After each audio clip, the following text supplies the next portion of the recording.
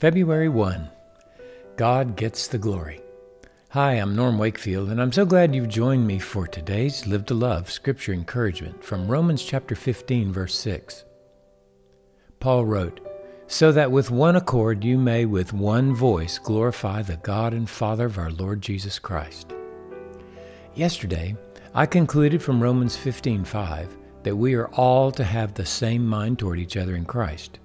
That is, to persevere and encourage one another by bearing the weaknesses of others for the glory of God, all the way until the end. That conclusion is affirmed today in this verse.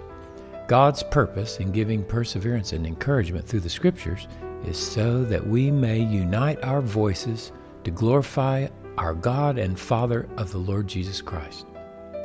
The way we glorify God is that we declare and affirm that we are one because of His mercy and grace through Jesus Christ.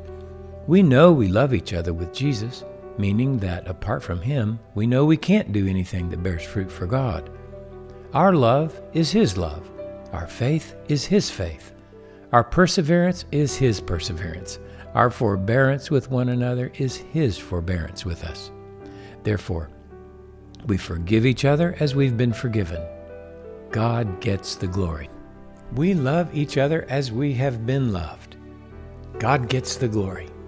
We persevere, bearing the weaknesses of each other as He has borne our weaknesses. And God gets the glory. So join me today as we pray.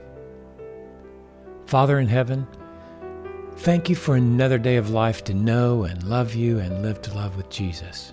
Anoint and fill us with the Holy Spirit, the presence and power of Christ, so that we can love and trust You and love those You put in our paths today for Your glory. Amen.